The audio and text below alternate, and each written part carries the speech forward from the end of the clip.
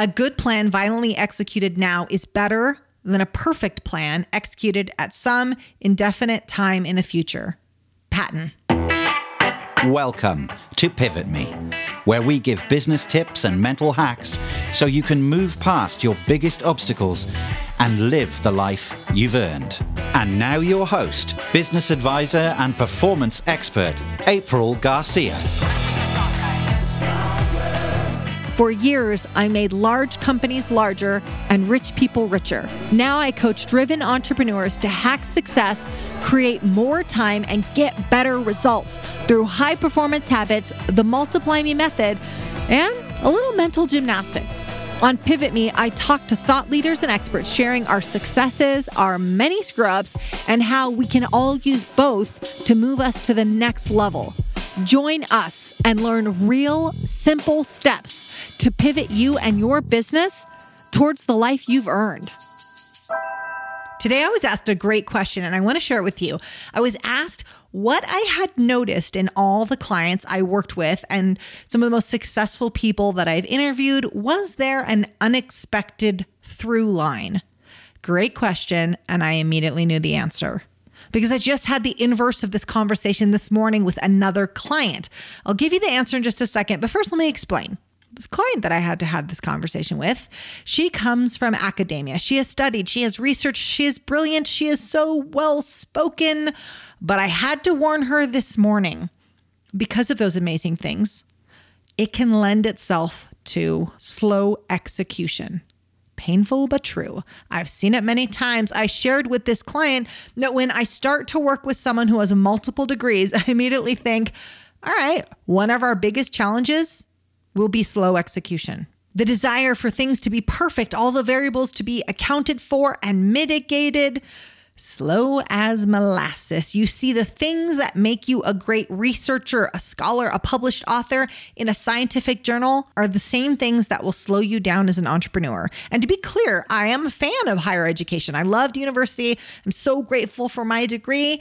At the time, it taught me a lot, but it taught me a lot about research. I have a science degree, which meant I learned the rigors of research and being published, excruciating details, peer-reviewed research, thinking of every variable. This made me a good scientist. It did not make me a good entrepreneur. So when I was asked today what was the unexpected through line I had noticed in most successful people I'd worked with, it was easy. Speed of execution. They immediately jumped on an idea, an opportunity, a contact. They moved ahead without all the data points. It sometimes looked reckless. I had a successful entrepreneur just yesterday to tell me, she just told me these words: I looked delusional in the pursuit of my goal. People thought I was crazy. I was crazy. It wouldn't work. It shouldn't work. And yet I was so delusional it did. Now, the person who told me that, she now runs 3 8-figure businesses. She's been very successful financially and also fulfillment, but a degree did not get her there. Analyzing all the risk factors didn't get her there. She moved quick. You see, many people want to believe that the most successful people have some innate genius, some brilliance that was imparted on them, bestowed to them, a gift given to them, but not us. And when we do that, we're trying to explain our own shortcomings. I don't have the brain of Steve Jobs. I can't command a room like John Maxwell. It is not that. If I can impart one piece of wisdom after working with high performers for years, interviewing them, engaging with them, it is this: they execute fast. Don't wait for all the lights to be green before you get on the road. Life and business, you do it, you fix it, and then you do it again. Don't wait. That is your ego talking. That is fear talking. Whenever I have hesitated, it was either fear or ego, neither of which have served me. You want that next level of success? Execute fast. Do it today, not tomorrow. Practice violent execution. If you screw it up, make it better and do it again. As Thomas J. Watson said, if you want to increase your success rate, you got to double your failure rate. Make it a great day. Thank you so much for dialing in today. And don't forget, make sure to subscribe wherever you get your podcast. And if you love what you hear, give us a 5-star review. It means the world to us.